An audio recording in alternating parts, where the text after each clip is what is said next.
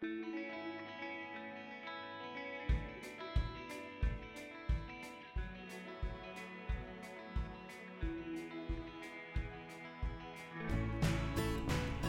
to The Steadfast Life from Jake and Whit over at steadfastlifecoaching.com. Whit and I love sports, adventure, coaching, faith, growth, and above all, that fascinating space where all five come together. Let's see what that space has to offer us today. Welcome back to the Steadfast Life podcast, and welcome. If it's your first time, we're glad you're here. It's always exciting to talk to our fellow like-minded, life-pursuing, mindset-managing fans, the people that enjoy the podcast. And when I say we this time, I'm not just joking around. Whitney's really here. Hi. We talk so much on here about the idea of beliefs being optional, not requiring evidence or not being obligated to a certain belief because of evidence, but because of a choice that you're going to make about what serves you best and what's best for your life. Well, this is a really big deal when it comes to the past and looking to your past and what you make the stories mean. Well, many of you know and have heard and seen lives and Facebook posts and read newsletters about some of the stuff that Whit's been through in her life. But we want to go a little deeper than that. We want to go beyond the weight loss and the stopping drinking and the adjusting to a blended family and the stuff that we talk about a lot. We want to really pull back this curtain a little bit and let's find out what makes this woman tick. So I know, Whit, that you talk a lot about your dad. Mm-hmm. Tell us about your dad. He is a very likable guy. If you were to meet my dad, he makes friends everywhere he goes. He was a ranger in Vietnam. If you see him, he's always wearing a ranger hat. Always. He has a great sense of humor. He loves to laugh at his own jokes, and he loves to make other people laugh. He laughs at my jokes, too. He does. I think you're one of the few people that he thinks is genuinely funny. Yes. So he's got a great judge of humor. Okay, go on. Yes. He's a great storyteller, and he has a great attention to detail. I can't count how many times he will walk down a hallway and he'll see like a leaf, like a random leaf or a piece of lint, and he'll pick it up and he'll throw it in the trash, where most people, including myself, would just walk right past it or not even notice that it was even there. And then the other thing is Arnold Palmer.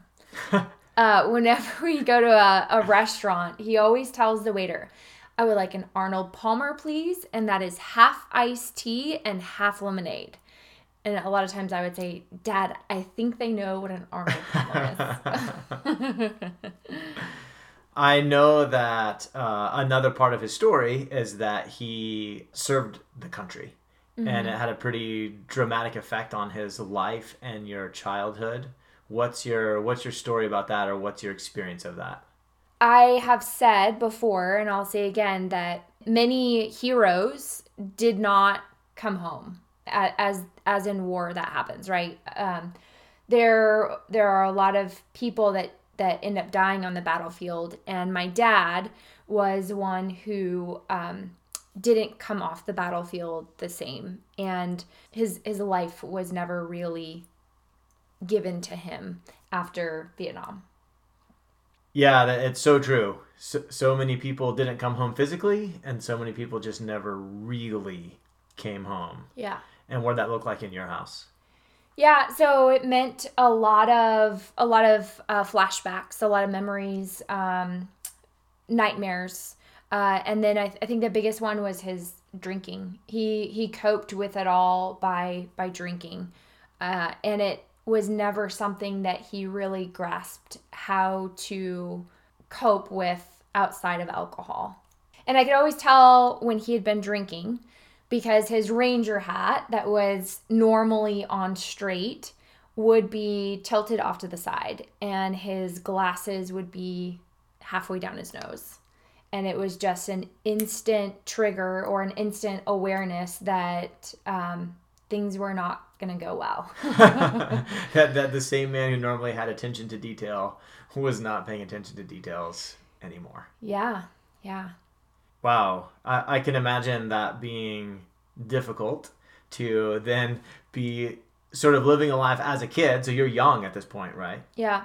And you're looking at always having to assess which man is it? Right. Is it the man? Is it the fun man with a good sense of humor that will one day think Jake is hilarious that has his ranger hat on straight, or is it crooked hat, glasses down, and just your ability to assess which one of those is which?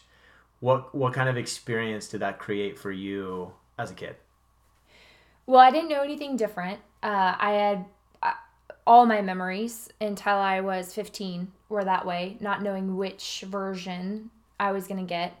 And it really made me question my ability to be a good daughter. The meaning that I assigned him not being able to stop drinking was my performance. If I could just be a good enough daughter, then I would get more sober version dad. Right. And so I think it was a lot of, I didn't know this at the time, but I think it was a lot of pressure I was putting on myself which decision he was going to choose. There was one specific incident I remember really vividly. I was cleaning our house, vacuuming, and I was so excited because he had just gotten through going to a VA facility that he'd gotten into, and it was a rehab treatment that was a really big deal. And all up to this point, he had tried quitting both on his own and through medical help and different facilities, and none of them were successful. And all up to this point, he had told me time and time again, this is the one. I'm really gonna leave the drinking behind, and we're gonna be a family, and things are gonna get better. And for some reason, this specific time, I believed him without a shadow of doubt. And so here I am, cleaning, vacuuming, getting our house ready, helping my mom, watching my brothers and sisters, just imagining and anticipating this big celebration as he walks in the door and he's sober, and then it's the starting point of a new family, just a new memories. And as I'm vacuuming, I look up as he's walking into the dining room, and the first thing that I notice is his hat is crooked and his glasses are halfway down his nose. And the devastation that I felt in that moment was very intense. I felt like my breath had just gotten taken out of me, like someone just took my feet from underneath me, and I dropped the vacuum and I ran out the door. It was a tough lesson, tough memory. It makes me emotional, even just like hearing about it, thinking about the disappointment, especially from a daughter to a dad. So the reason I wanted to talk to you about a specific memory and bring up something like this was to get in touch with that, something very tangible, very real, a memory that's inside of you, and sort of push on this idea that all of it can be reframed, that you get to choose what you believe about that. Because when I hear that story, that sounds bad. Mm-hmm. It sounds like a negative story, but I know you now, and I know how you manage your mind and how you grow. So was that a bad story, or was it an empowering story? Well, I think for most of my life, I looked at it as a horrific story. Hence my own drinking journey and my own weight gain story and dysfunctional relationships with men. And thankfully, I am here today because I can look at that story and know that there were incredible lessons, and there was healing from that allowed me to have the life that I have now. So what does that day mean to you now? It means that my value doesn't come from another human being. That the young girl then was looking for her validation, her value, her safety, her comfort to come from her dad. And my view of it now is that it can't, because it's always going to be disappointing, and it's always going to be shattering in some shape or form. And so I know where my value comes from, and it's such a freeing lesson, a freeing gift to have, that unfortunately I learned, and I think as a young kid, you don't know that you're putting your value in other people. But I'm so grateful to have learned that, because I know a lot of adults still are learning that. It's very powerful. So on that day, you kind of had that bad experience with your dad. You had that disappointment. You felt that feet knocked out from under you, dropped the vacuum, ran out of the house, went to safety at the neighbors.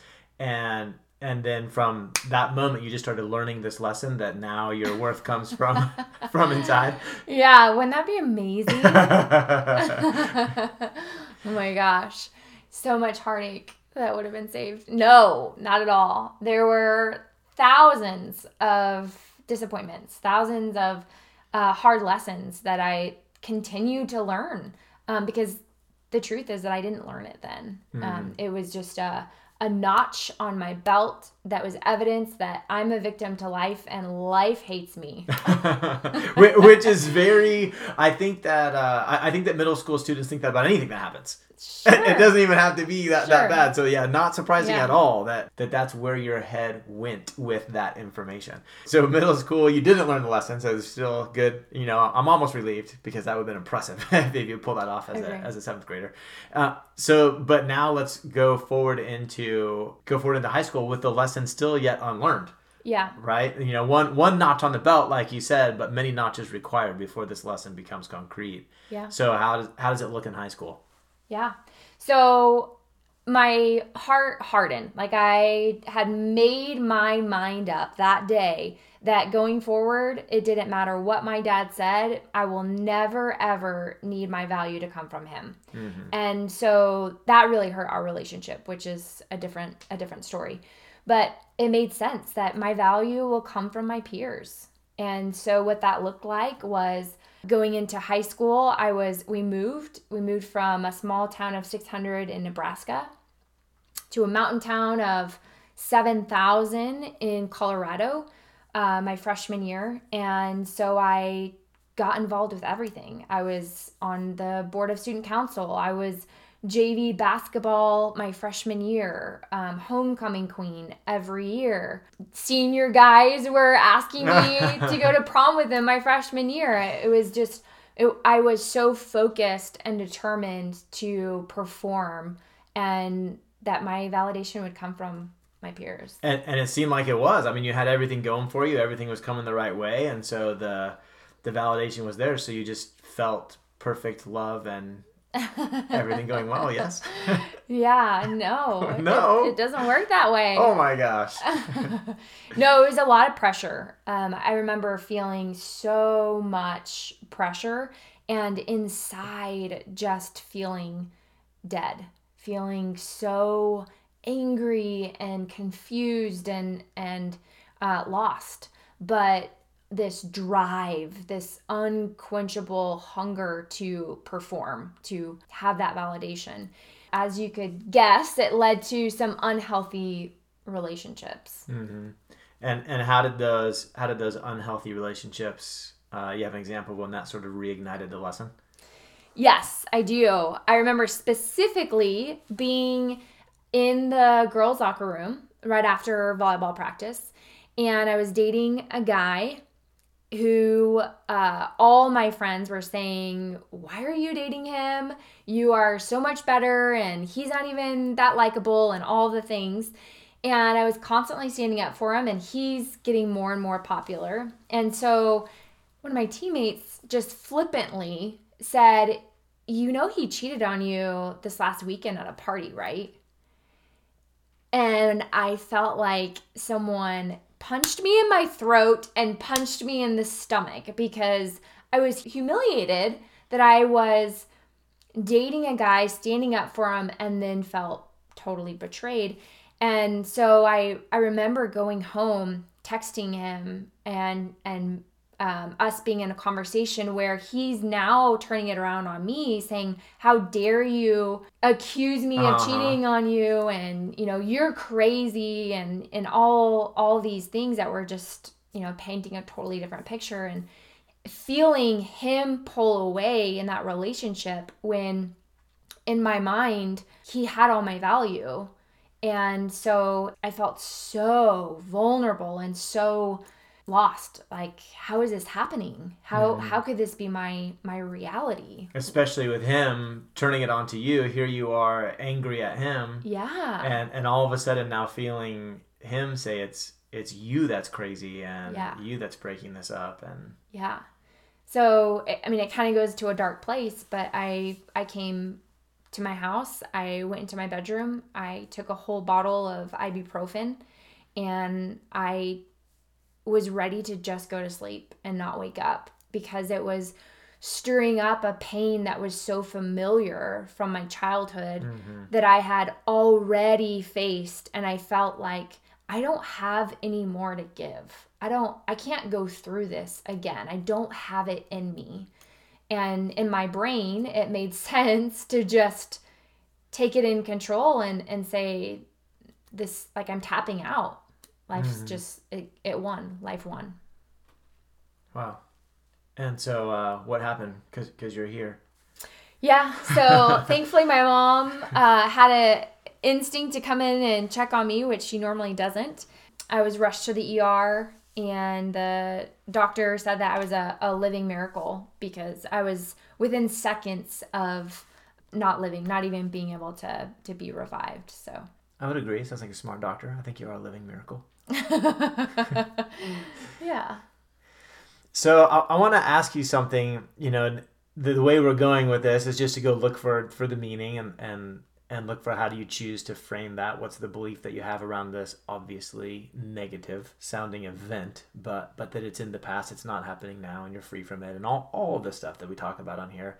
But I'm actually more interested to hear about sort of an imaginary experiment where if you could go back in time, like you now on this side living the life that you live now, and let's say you could go back into that hospital room and speak with yourself, like offer some encouragement to yourself, or share some insight with yourself, what would you say?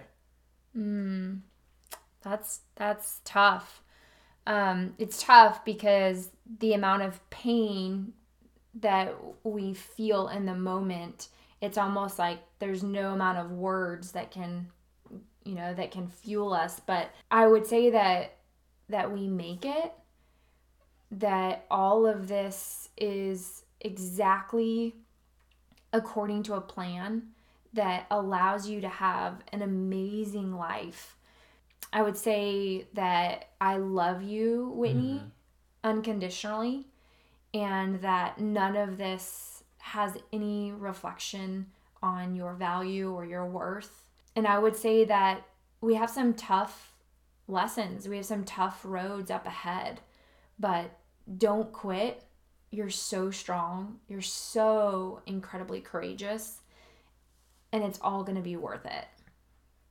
Yeah, I think that's really powerful, and I love hearing you say that, just because of the idea that if I look back into that hospital room, which I don't like to do because I love you so much now, but I know that young girl was really seeking her own love, and you are her, and here she did ultimately get it. Is what I love about this story, that always a work in progress, I think, with any human being, but you love you now. I do now. Yeah. And it's been an intentional work. It has, because prior to doing this work, all I would see was evidence stacked upon evidence of why I'm not worth loving and why I'm broken. And who could love someone who has all of this baggage that creates tons of shame and confusion, and it just made me loathe myself, because I was making it mean that I'm not worthy. Mm-hmm.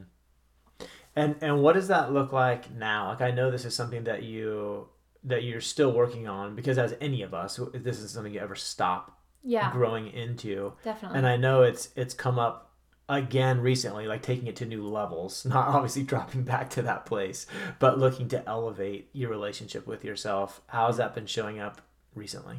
Yeah.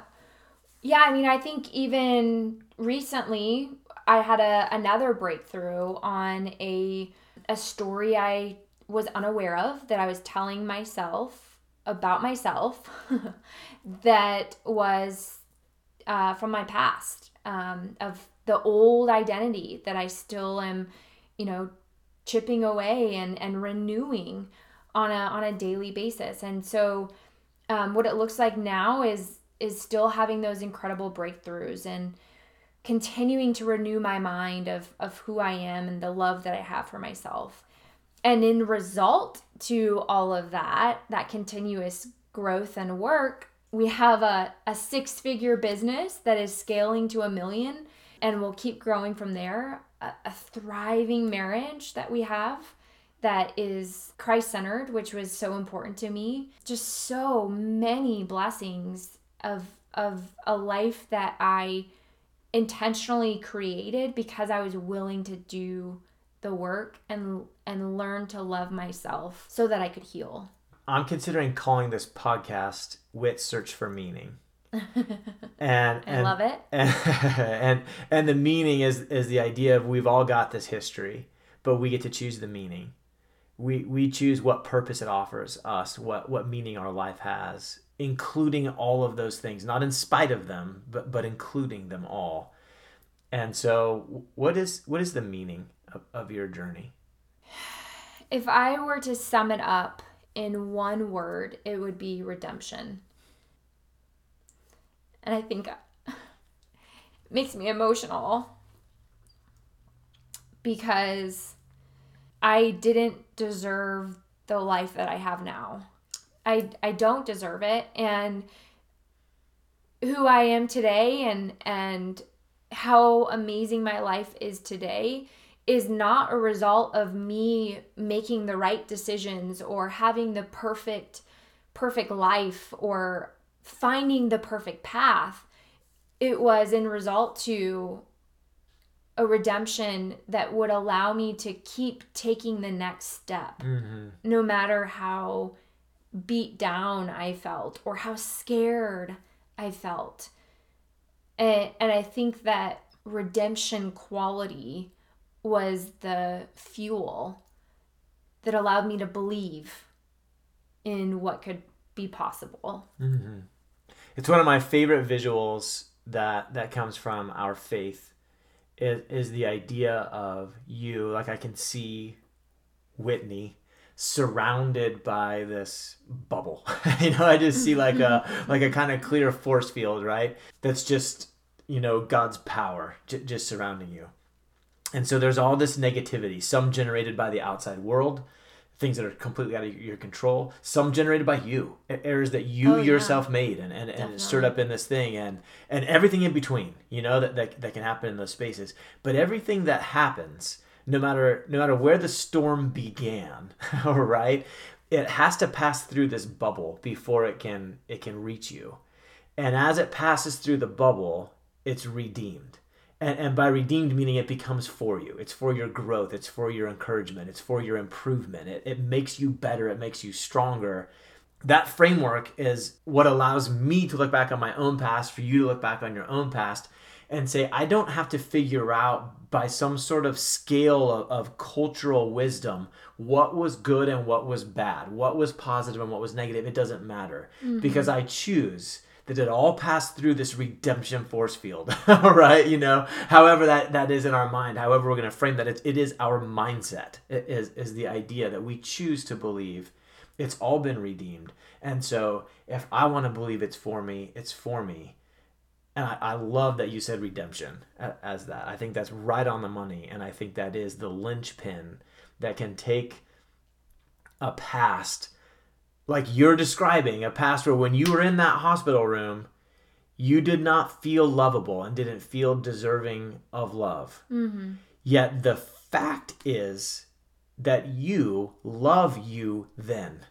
And I think that so many people listening can have that same experience, that you look back at your past, you look back at all the evidence of all of the moments when you thought, no, because what I have done makes me now unlovable. Right. But from where you are in the present, looking back at those moments, you see that person and you think, I love you. Yeah. You're loved. And then to know that that extends into the future as well. Yeah. So all the things that we're experiencing now in the present that we think might make us unlovable, there's a version of us in the future that's going to look back on this day and love us just the same. And you realize, you know what? Maybe it doesn't depend on any of those things. Maybe I'm just lovable just because. So I remember specifically, I was reading Beth Moore's Get Out of the Pit, feeling so inspired, but at the same time, so on the border of that same hopelessness I felt in high school. I was 27. I was homeless, so to speak, staying at my sister's husband at the time's mom's house, like living on her couch. And had a totally different idea of what my life would be like at the age of 28. Barely making any money, barely able to contribute. And I woke up and I felt this level of heaviness and anxiety that was so real that it felt like I could just grab it and there would be something in my hand to grab. And I literally got out of my bed, fell straight to my knees, and I just started praying that prayer. God, take this away from me, and I promise I will spend the rest of my life helping others through this. And it's such a strong memory in my mind, because it's not that moment, all the cards just started falling in my direction, but they did start to have more of a domino effect. And my passion, just like Jake, is to take this work and help other people with it. That it is my life mission. And so I'm so incredibly grateful that I'm at a place where I'm healthy enough to be able to understand from a very compassionate and relatable perspective for all of our past clients, current clients, and our thousands of clients to come in the future, that there is no circumstance and no past that is so far beyond reconciliation. And I'm really, really grateful to be able to be a testimony to that message. Thanks for joining us today. It is always our hope that this little journey together leaves you feeling empowered, inspired, or simply stirs up your craving to live a little bigger. If you want more, you want to go deeper, you want to ask a question, or you know someone who might be able to access more joy with a little bit more steadfast in their life, then please head over to steadfastlifecoaching.com and let's get connected. Have fun out there.